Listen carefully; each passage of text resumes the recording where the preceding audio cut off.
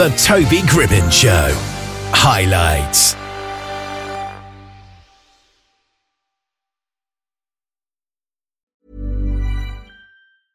Hey, I'm Ryan Reynolds. At Mint Mobile, we like to do the opposite of what Big Wireless does. They charge you a lot, we charge you a little. So naturally, when they announced they'd be raising their prices due to inflation, we decided to deflate our prices due to not hating you.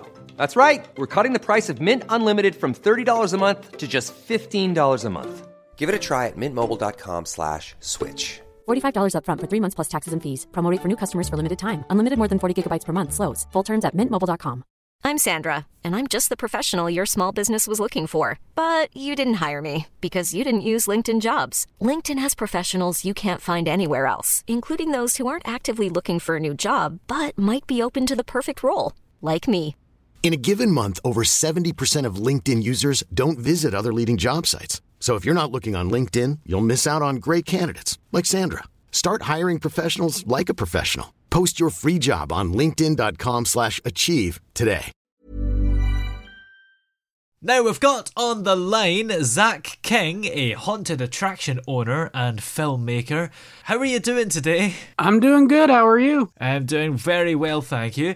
Now, the attraction that you own is called The Factory of Fear. Can you tell us a bit about it? Actually, I owned it. It sadly went up in a blaze of glory when it was struck by lightning. Wow. So it's gone now. But it was pretty cool, I like to think. When did that happen? Mid 2020. Wow, that's quite spooky. The chances of that happening are pretty small, right? Yeah, you'd think. Was that quite a shock to you? Yeah, it was. I got a call at like 1:32 a.m. Wow. And I was like, oh, okay, I'm on the way over, and I get there, and there's like 6 or 7 fire trucks. They had just finished putting it out, and I walked up and like everything was gone, and it was very surreal.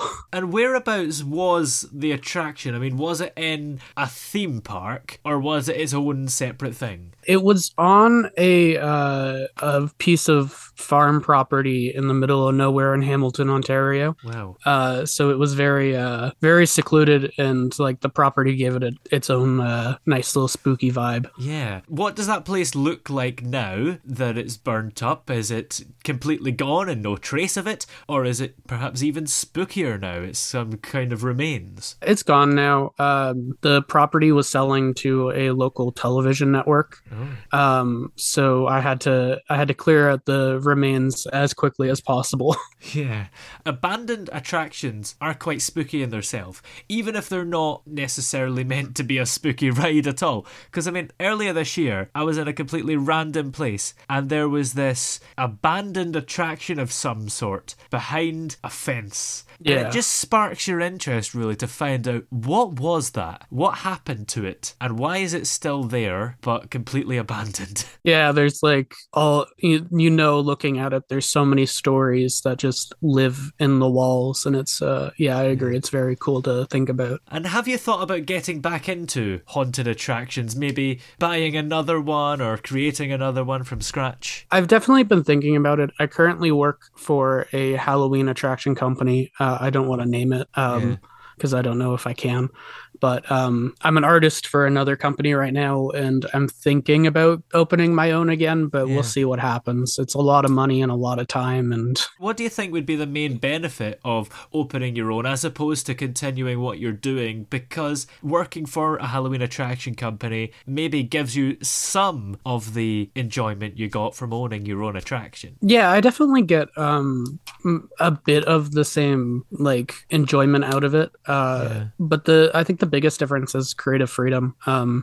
When I managed the Factory of Fear before I bought it, I had all the creative freedom in the world. I could do really whatever I wanted. Yeah. And here I have to follow a very specific set of designs that the creative director gives to me, and it's a little bit more streamlined than what I'm used to. And how hard is it to make a haunted attraction? Because maybe to make somebody feel an emotion is quite hard, isn't it? It's hard to make people laugh, it's hard to make people cry, and it's hard to make people scared, presumably. Yeah, it's definitely a lot of trying to understand the human psyche and understanding what, like, when it comes to fear, what the most common phobias are and how you can invoke those without making it come across as too cheesy. Like, one of my favorite ones that I wanted to play with before everything happened was the fear of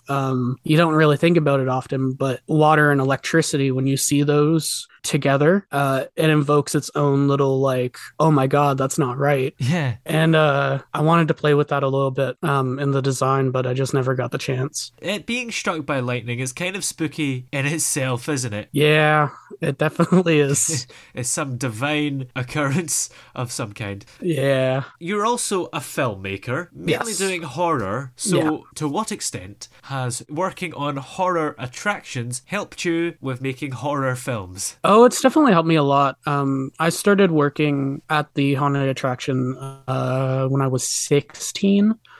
And just going through those years, learning what scares people and how to unsettle people, it really helped, especially like when it comes to the effects and making something look really cool.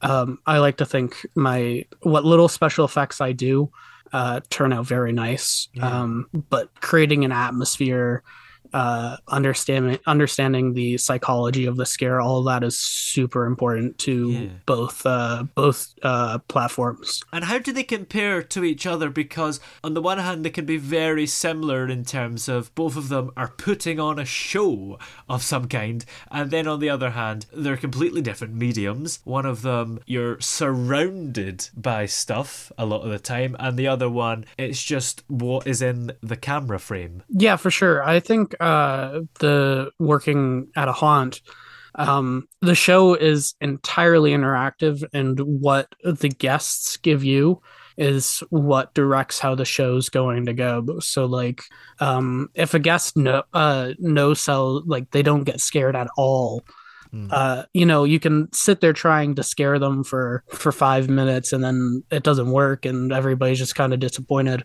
Yeah. Or you can work with that and improvise. And I found when you can't scare somebody, it's actually really good to give them a laugh, because you can't scare everybody, but you can entertain everybody, right? Yeah, that's the thing. Horrors can be unintentionally funny, either if they're really bad, like so bad it's funny and you're laughing at it, or sometimes people have a little chuckle to themselves at the other people in the cinema jumping. Yeah, with film, it's just, there's so much planning, but at the end of the day, what you put out, you don't know how anybody's going to react. I think nobody wants to make a bad film. Yeah. But it happens, unfortunately, a lot. And it actually happens to some of the best filmmakers occasionally, doesn't it? Yeah, for sure. And that's kind of unfortunate when something so big and eventful is a huge disappointment. And what was it that made you want to get into all this horror stuff in the first place? When I was a kid, my mom, I never really watched like the Disney films. I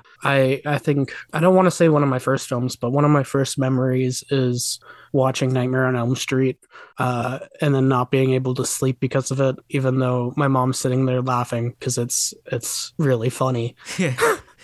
I was brought up on it, and it's kind of funny because my brother, he's the exact opposite now. He avoids the horror genre like the plague.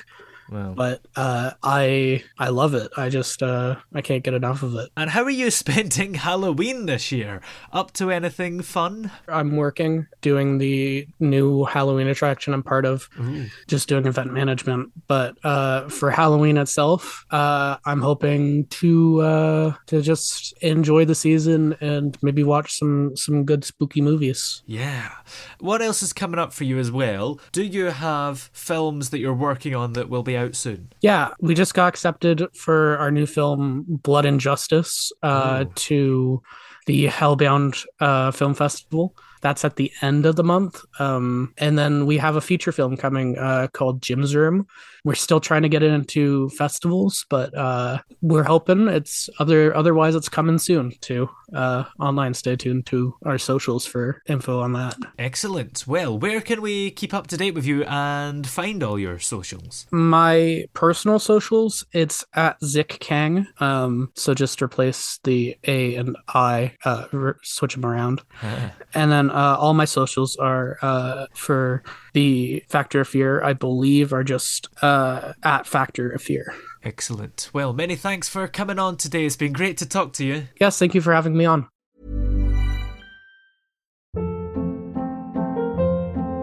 Hold up. What was that? Boring. No flavor. That was as bad as those leftovers you ate all week. Keke Palmer here, and it's time to say hello to something fresh and guilt-free. Hello Fresh. Jazz up dinner with pecan-crusted chicken or garlic butter shrimp scampi. Now that's music to my mouth. Hello Fresh. Let's get this dinner party started. Discover all the delicious possibilities at HelloFresh.com.